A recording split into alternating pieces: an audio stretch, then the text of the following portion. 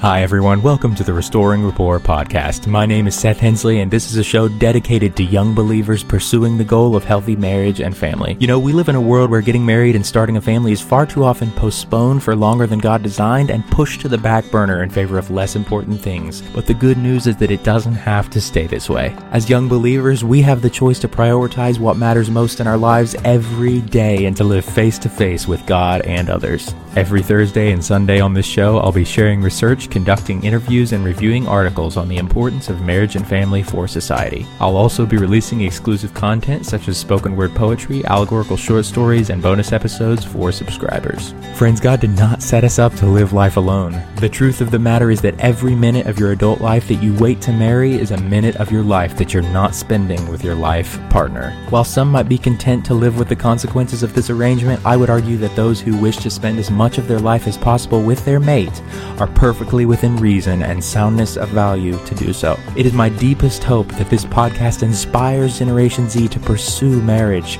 become the best spouses and parents the world has ever seen, serve with furious intentionality, love well, and discover the joy of hanging the moon for another. To access my sources, subscribe to the show, or get your copy of my latest book, visit anchor.fm/Seth-Hensley, or check out the show notes of each episode. Hi everyone, welcome to episode 95 of the Restoring Rapport podcast. This is going to be a little bit different than what you're used to. I'm currently sick with strep throat, so Landon and I did not record today. I'm going to take a little bit of a hiatus and just try to rest my vocal cords. But I didn't want to leave you guys without content, so what I'm going to do today is I'm going to actually do a throwback video, or audio segment rather, of a teaching that I did at a church I was attending at the time. It was about 2 years ago that I gave this message, and it was on the family. It's very applicable to the subject of this show, so I'm going to give you guys access to that content today. You guys have never heard this before unless you were in the audience that day, which most of you were not. So again, this message that I gave took place about 2 years ago. It took place in January of 2020, so this was actually before the birth of this show. This was actually this message predates the show, so hopefully you guys will enjoy. And without further ado, here is the message that I gave in January of 2020. Which, as some of you know, he's going to come up and talk to you about younger generations, relationships, and communities. But before he does that, he likes to call himself the catalyst of relationships and the impactor of hearts. I like to tease him a little bit because he uses that as his Instagram bio. But I love it, and it's perfect for him. I have never seen a person impact so many people that he is close to and pour into them with his heart and soul as this guy. Come on. So I'm not going to talk anymore because I will just cry. So...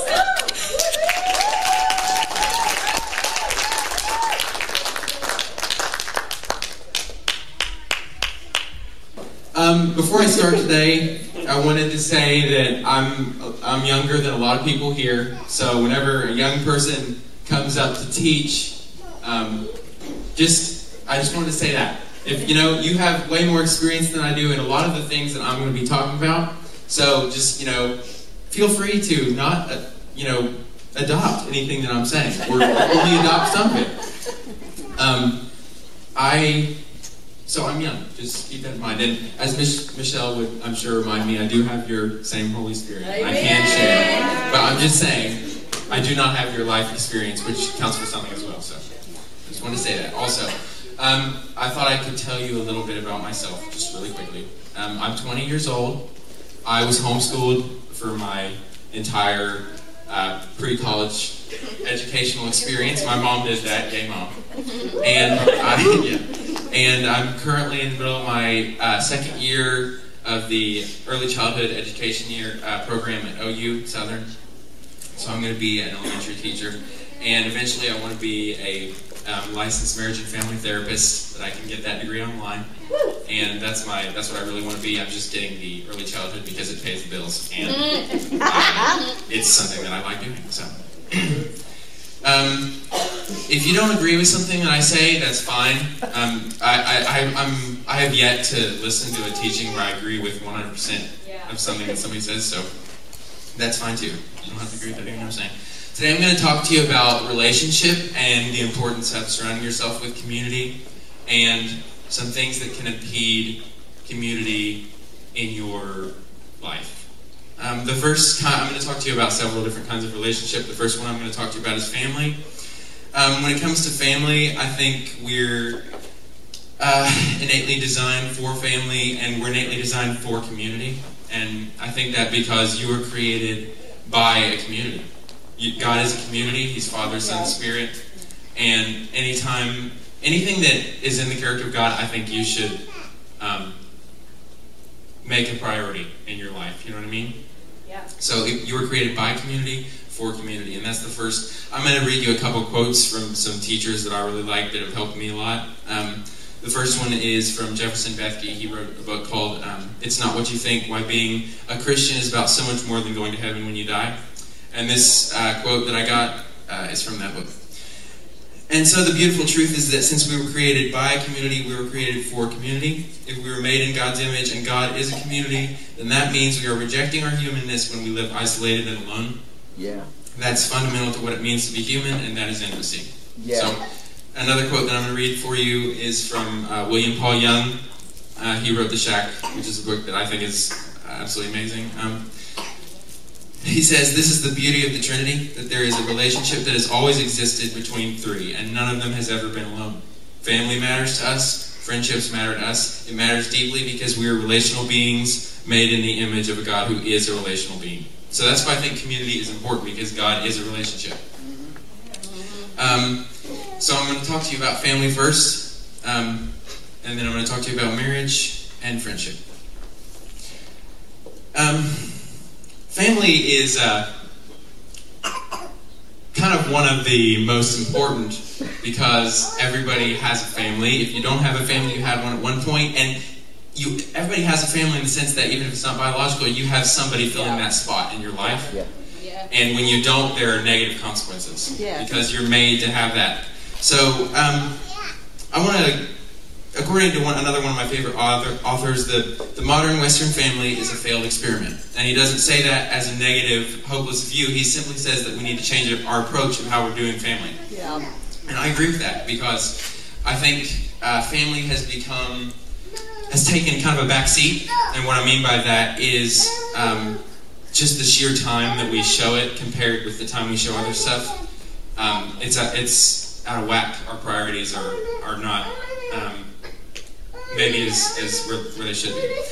Family is kind of looked at as the launching pad for the individual to help them succeed. But I don't think that's really what family is supposed to be about. The family is supposed to be about the individual for the family, not the family for the individual. That the family is kind of the collective unit, that's supposed to be acting together for the kingdom of God. But we're just using family as kind of a mom and dad paid bills to get their kids to have a good degree so they can get a good job. You know what I mean? And really, I think as a parent, this is, once again, I'm a child. I'm not telling you as a parent what to do. This is my opinion. Yeah. I think as parents, your job isn't really, your number one purpose isn't to make your child succeed. It's to be their parent. You know what I mean? Yeah. So that's what I think about that. It should not be family should not be solely about the individual, but the individual should be about the family. And so you might be wondering, in today's world where our work and our vocation demands so much of our time, how we can actually build and prioritize family the way it should be. And today we have the 40-hour work week is kind of standard. I don't think it hasn't always been standard, and I definitely don't think that's the heart of God. A 40-hour work week where you're away from your family 8 hours a day. Typically, the husband or the wife or both, and the kids are away at school for a long time during the day. That amount of time that they don't have together, I think, is a limit. But I want to say that there are some things that you can do despite that can that you can do to increase your family strength. And you just have to be intentional about it during the time that you have. You know what I mean? Yeah. So one of the things I think that you can do that is to form some family rhythms and traditions. And a lot of times I think, I know I've been going to Grace Culture, I think, for about 4 years now, and my view of tradition has not been entirely good. But I think tradition, that word, I don't think there's anything wrong with that word. Right. I think the traditions are actually something you're designed for, and you can't really get out of that any way you cut it. It's just, tradition becomes wrong when you don't let something in your tradition spot be substituted by something else. So when you refuse, tradition is always going to be in your life. You wake up in the morning, you eat 3 meals a day, you follow the same daily pattern, routine. Your brain has these circadian rhythms that you can't get away from. That's just part of your biology. You know, your life is always going to have some degree of tradition. Even what we do in the Sunday, or it used to be Sunday, Saturday night Grace Culture thing. We have traditions. You know, we sing 3 or 4 songs. Jake talks, then he closes, and we go. Usually with some declarations at the end, and that's great. And that's not wrong because we are willing to not make that unchangeable. Right. You know what I mean? Yes. Because we just moved from Sunday to Saturday. That was a huge change. You know? So that's why I think it's awesome. And traditions are actually good for you when you use them the way that God designed them. Rhythms are good for you, and it's important to get good ones. As a family, I think that that's part of being intentional. With my family, we have so many traditions. We have home church. We meet once a month with other families, and we talk, and it's really good. It's the best thing that I've ever done in my life, and yeah, definitely. Family night, every Friday, we go out as a family. We have a meal. Every evening, we typically have a showtime where we watch shows together, or movies together that we are into at the time. Vacations, lots of people do that. I think that's awesome. Get away from all the stuff. And family time, Jake and Michelle just got back from an awesome trip that I think should be modeled by any married couple. Advent, we used to do Advent when we were kids. That's a great one. It's Advent, for those of you maybe who've never done it, it's you read a certain chapter of a book, you light a certain candle every day for the first, I think, all the leading up to Christmas, 25 days of December, and it accompanies the story that goes with the nativity story, which I think is great.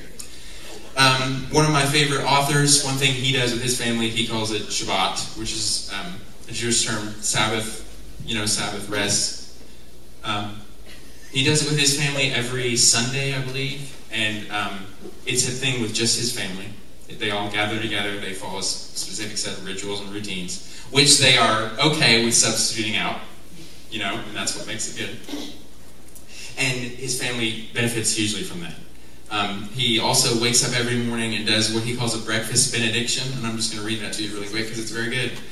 I'm not what I do, I'm not what I have, I'm not what people say about me, I'm the beloved of God, it's who I am, no one can take it from me, I don't have to hurry, I don't have to worry, I can trust my friend Jesus and share his love with the world. And he repeats that with his children every morning, and I think that's super powerful. Yeah. And a great way to start your day with your kids. And I think that'll do nothing but sharpen your connection with your family. Can you read that again, Seth? Yeah, absolutely. I'm not what I do, I'm not what I have, I'm not what people say about me. I'm the beloved of God. It's who I am. No one can take it from me. I don't have to hurry. I don't have to worry. I can trust my friend Jesus and share his love with the world. That's awesome. Yeah. That's awesome. Yeah. That's good.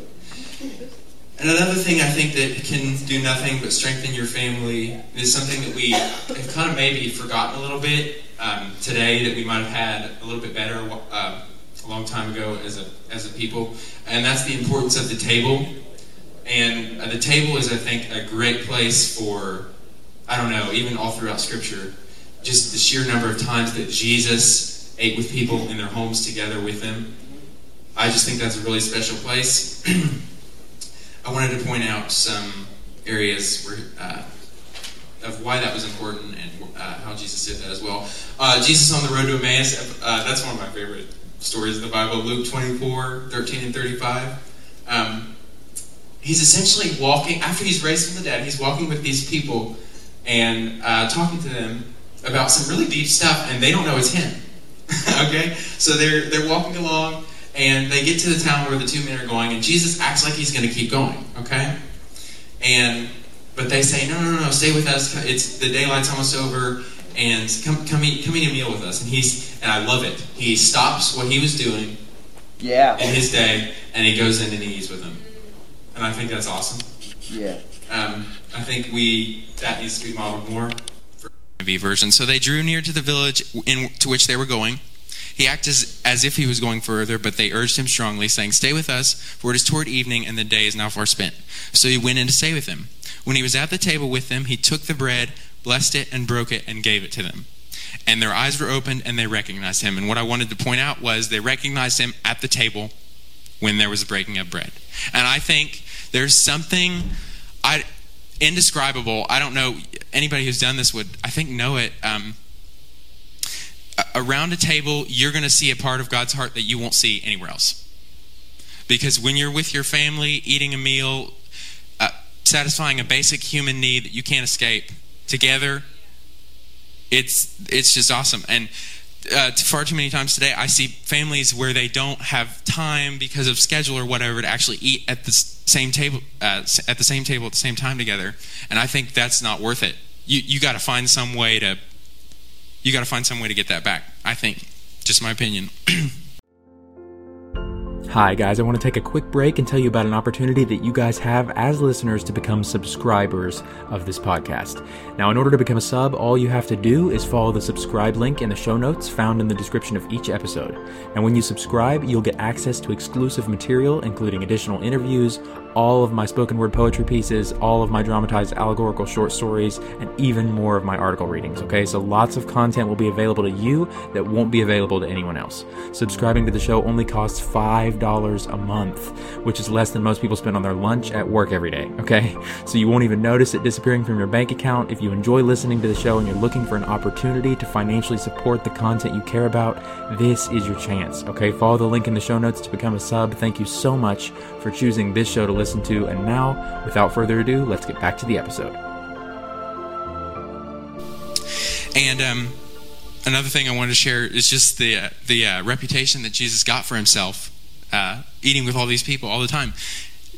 This is from another one of my favorite authors. His name is Frank Viola. He wrote Insurgents, Reclaiming the Gospel of the Kingdom, and Pagan Christianity, two books that I think are absolutely amazing. I just finished one of them. Shockingly, the reputation that Jesus got for himself was that he ate and drank too much. The gossip around Galilee was that Jesus was a glutton and a drunkard. That should encourage you. Jesus Christ, the spotless Son of God, enjoyed being a human. Of course, he was neither glutton nor drunkard, but he was a specialist in eating in other people's homes. And I love that. I think that's absolutely amazing. I think that we should model that because there's something about the table. A while ago, Elon Zamir, a Messianic Jew, was driving, and he sees this dark streak shooting across the road. He can't miss it. He hits it. And he kills a 13-year-old Palestinian boy who couldn't hear him coming because he was deaf. Okay? And the relationship between Jew and Palestinian, awful. Throughout history, now it's just tense. You know? It's tedious. But because he was a Jesus follower, I think that just kind of comes out of his heart. He wanted reconciliation with that boy's family, which I think is absolutely amazing. Everybody told him, that's stupid, don't even try it. According to their law, they can actually kill you for doing something like that. Don't get involved. Don't go anywhere near them. But he sets the meeting up. He's like, I've got to do this. And through a meeting at the table, that family not only forgives him, but says, you're going to replace the son that you lost. Or the son that we lost. You're going to take the place of the boy that you killed. And to me, that was super powerful. And how that happened at the table. I don't know that there's anything else that could have bridged a huge divide like that. I just think that's amazing, and it's good to keep that in mind. The next area that I'm going to talk, I'm done with family. I wish I wasn't, but the next thing I'm going to talk to you about is friendship. Friendship. This is one of my favorite teachings I've ever heard Jake do. Was his? I don't think I've ever told him this, but it was his learners, sojourners, and sons teaching. And I think that was the most underrated sermon I've ever heard. That was amazing. That was amazing. And I'll just explain it to you. Basically, Sojourners are the people who, and correct me if I'm wrong, Jake, because it's been a while if I've heard it. Sojourners are the people who come into your life and they're there one day and kind of gone the next. They've received something from you in the instant moment and they've moved on with their life and you never see them again, okay? Learners are the people who come and they want your head knowledge. They want everything that you have and they're with you as long as they're learning something from you. And the second that they've got what's in your head, they've got all your knowledge, they've got what they think they can gain from you, they're gone. Okay? And then so sons are the people who do all that and they never leave. Okay? Because they want your heart, they want connection with you, and that goes on kind of forever. And they're not going to leave your life. And what I wanted to talk to you about is it's so important to prioritize what group your friends are in and keep them in that. Because if you start giving your heart to sojourners and then they leave, you're going to be in a stage of constant disappointment, and yeah, it's just not going to be pretty. When you give your heart to learners, you're going to be fine for 3 months, and then bam, it's going to be the same thing. And then when you give your heart to sons, you'll have given your most valuable resource to people who that's what they wanted, and that's what they're going to keep. You know what I mean? And I've found my inner circle. And I think you have to find it. Because if you don't find yours, you can't... That's something God designed you to operate with as an inner circle. Even Jesus ministered to his masses, then he had his 12, that he fell back to and shared his heart more with. And further than that, he had his 3, Peter, James, and John. You know what I mean? He has rings, and you should have rings of intimacy. That's Danny Silk. Danny Silk talks about that a lot. I think that was also an underrated teaching. He talks about how the outside is kind of the grizzly bears and the great white sharks. The people that are kind of dangerous and will hurt you, don't let them in there. Don't let them in there. The next ring might be the friends of friends that you know. The next ring might be kind of friends that you worked with or something like that. The next ring might be your close friends. The next ring might be your family. The next ring might be your spouse. And then Jesus is at the center of every single one of those. Jesus said, that's another thing William Paul Young says. When I was growing up, I heard all the time God wants to be number one. But I don't think God wants to be number one. I think he wants to be numbers 1 through 400. He wants to be in the middle of every single thing you can possibly imagine. Because to give God just a number 1, sure, that's the biggest spot, but it's only one spot. You know what I mean? So, I just wanted to say that there. So, you have to get your rings straight. You have to get your people in their boxes. And I've done this before. I've shared more of my heart than I wanted to with like the great white sharks and the grizzly bears. And you do regret that, by the way, because that actually hurts you. Because then they leave and, you know what I mean? They took something with them that I didn't want them to. So, it's important that you get that straight. And that, I can't understate that. And the next one I'm going to talk to you about is marriage. I think in today's culture, we might have lost a little bit of the marrying in community. And when I say marrying in community, I mean actually putting your marriage at the center of a community. Because I see other people that do that.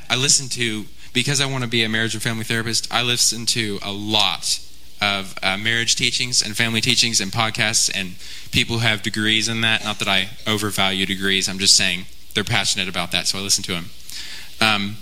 And something that they all seem to say is your marriage needs to be surrounded by people who want it to succeed and people who are for you as a couple.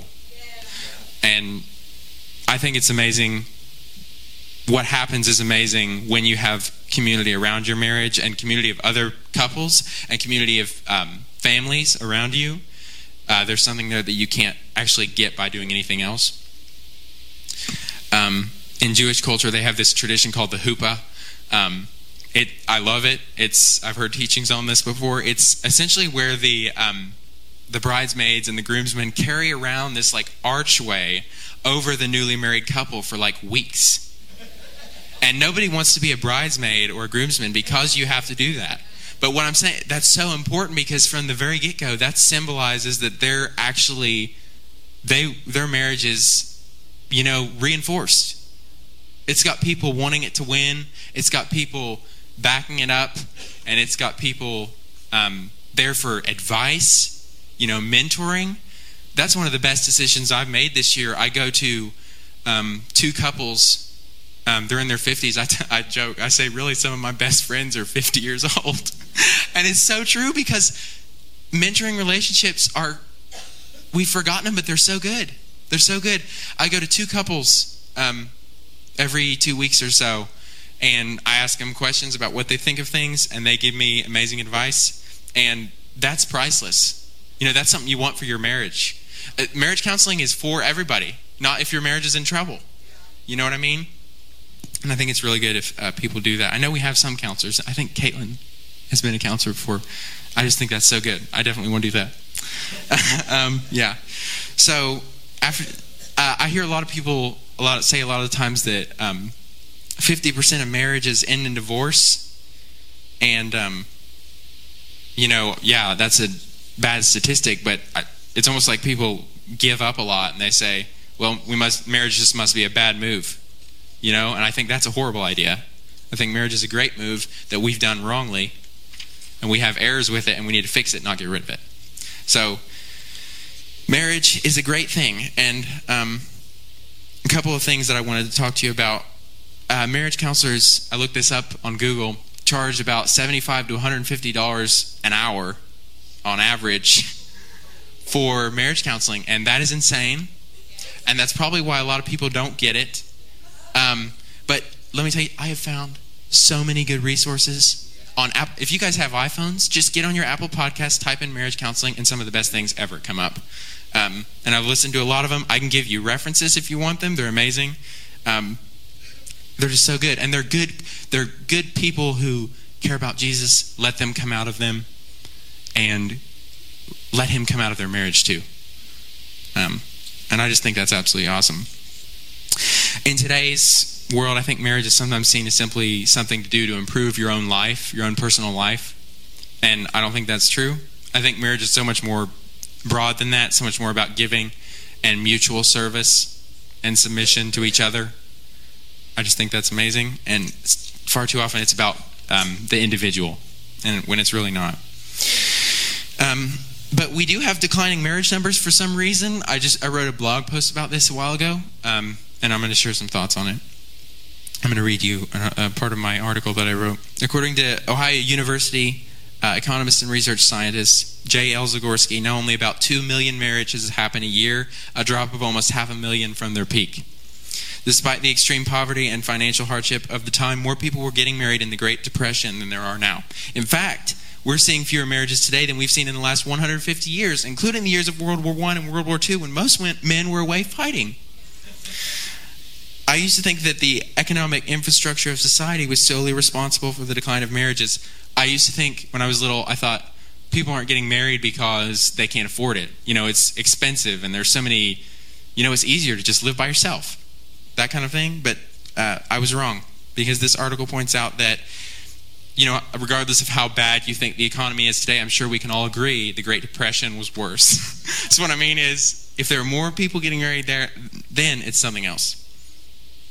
So what's the cause of marital decline? I think people believe that marriage means giving up on all their dreams. I think that's extremely false.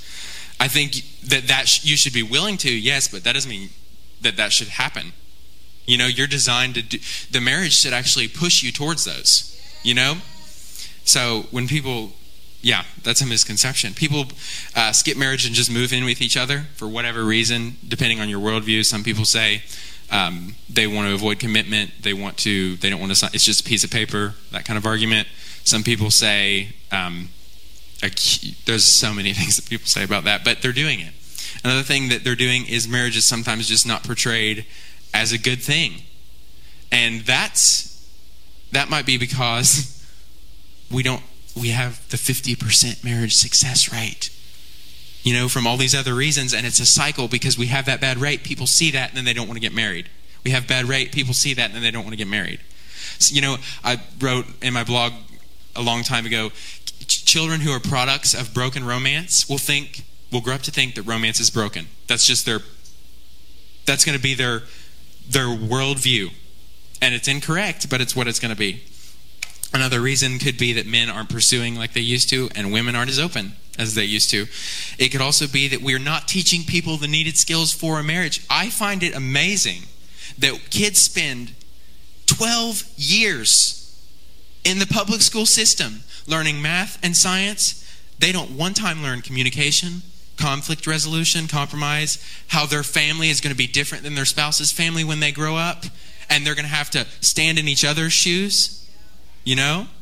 There's none of that. All we teach them is math and science. And I, for one, need this 10 million times more than I need math and science.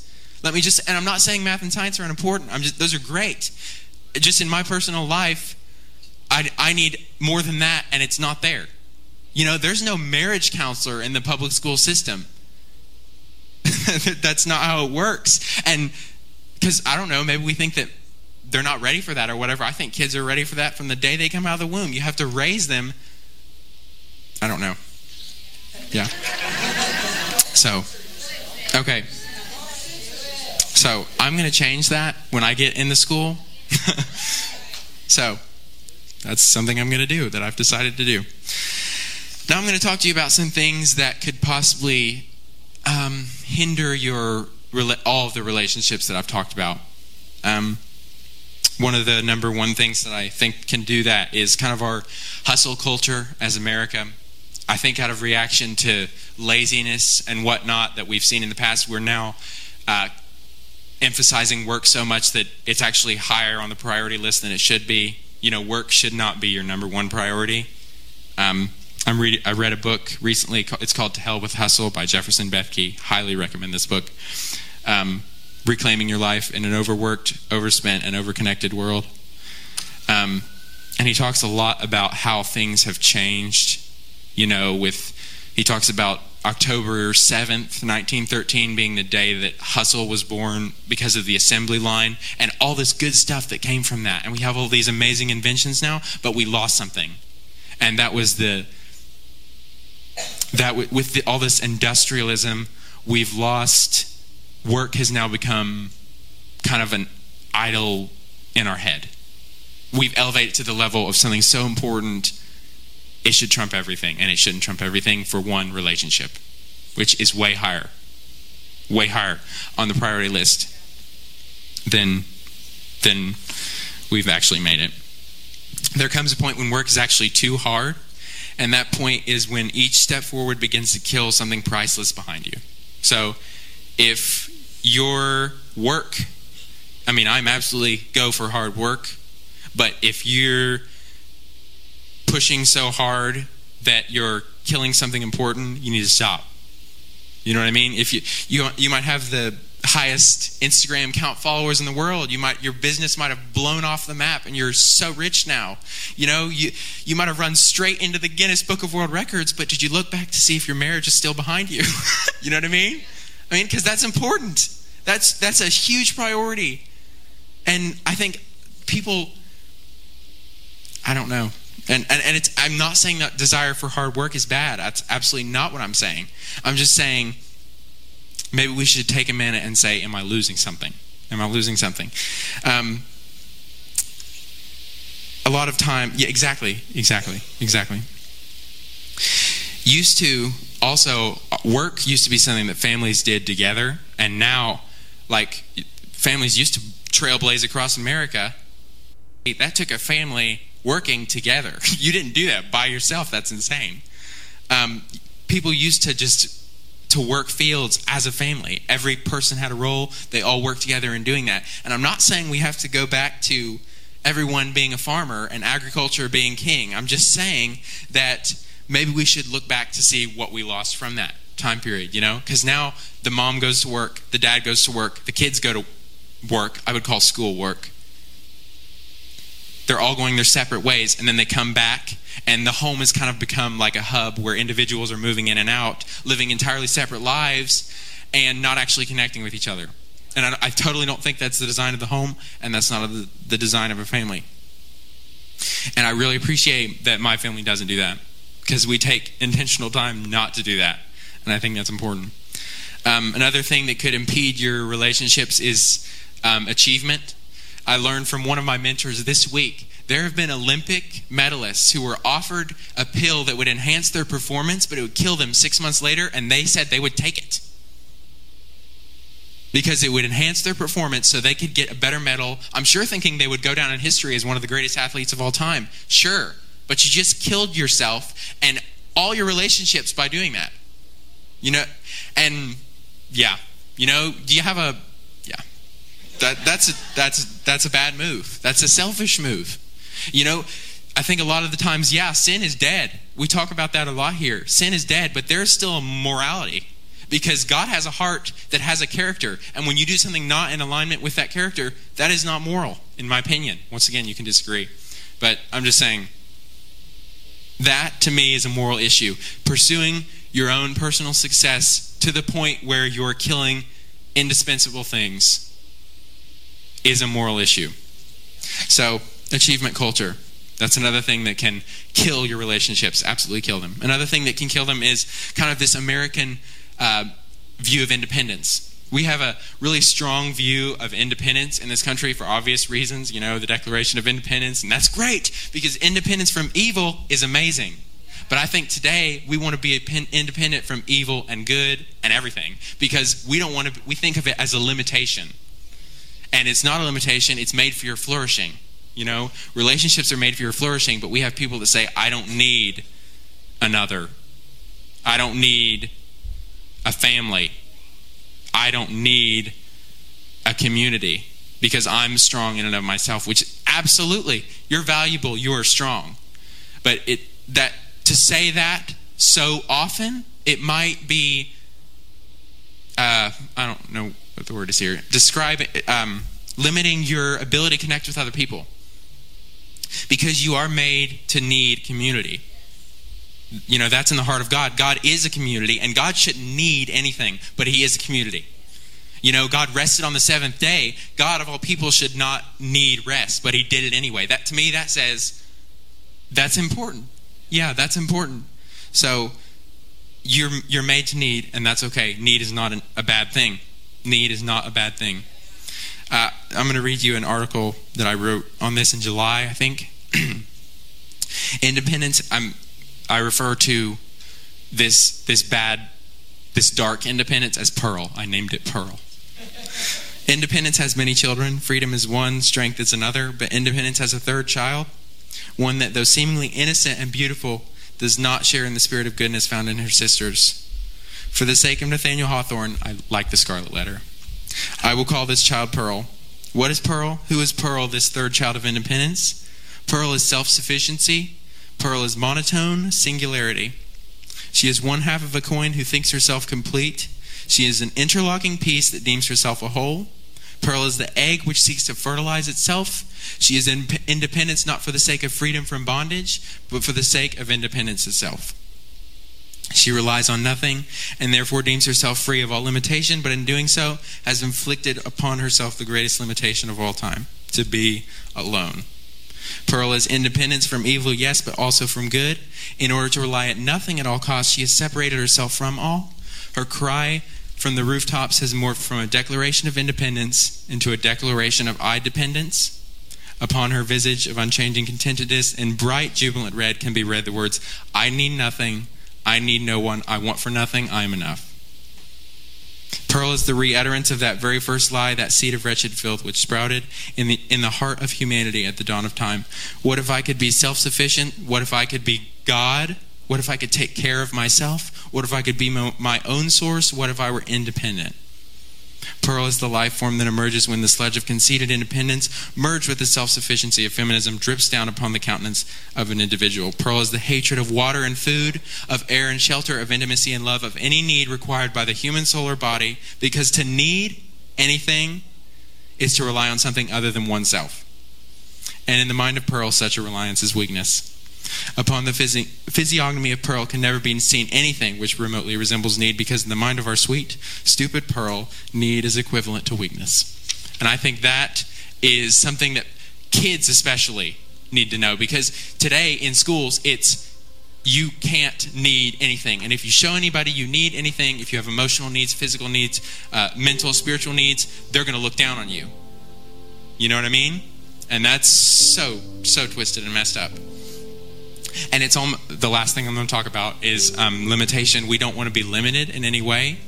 And I think that, and I agree that limitation, as a child of God is not good. I'm just saying that we want to be unlimited so much that we're actually not following the example of God, because what God did was put all kinds of limits on himself. First, he confined himself to a tent and let people carry him around in the desert in order to be with them. God limits himself in crazy ways in order to be with you, and I think we need to be willing to do the same thing. And then he comes to earth as a human, that goes to the bathroom and eats 3 times a day. That's a huge limitation for the creator of the cosmos. But he chose that anyway, because that's what he was willing to do to be with you. And then he went even farther and he limited himself to now be in every single person. Now he's not even a person, he's in all of you. He's in all of your souls. He's permeating your very being, and you're limited. You can't just fly around like he could. I'm sure he could do that if he's God. But he chooses to limit himself in order to be with you. And it's not limiting. As a child of God, you have no limitation. That's not what I'm saying. But Jesus is willing to limit himself in order to be, if that's what it means to be with people. And he does it all the time. He's limited himself, Jake would say, to all the things you think about him in your head. He's willing to jump in those boxes just to be with you. One of the most amazing quotes William Paul Young ever said was, "The only time you'll find God in a box is when he climbed in there to be with you." And to me, that I think I could have butchered that quote, but that's just, to me, that is absolutely amazing. And we need to realize that more than ever. That's all that I have, and I'm greatly appreciative to Miss Michelle for asking me to do it, and for Jake and everybody for letting me. I hope I didn't go over. I hope I didn't go under. Okay, awesome. Thank you guys so much. I appreciate it.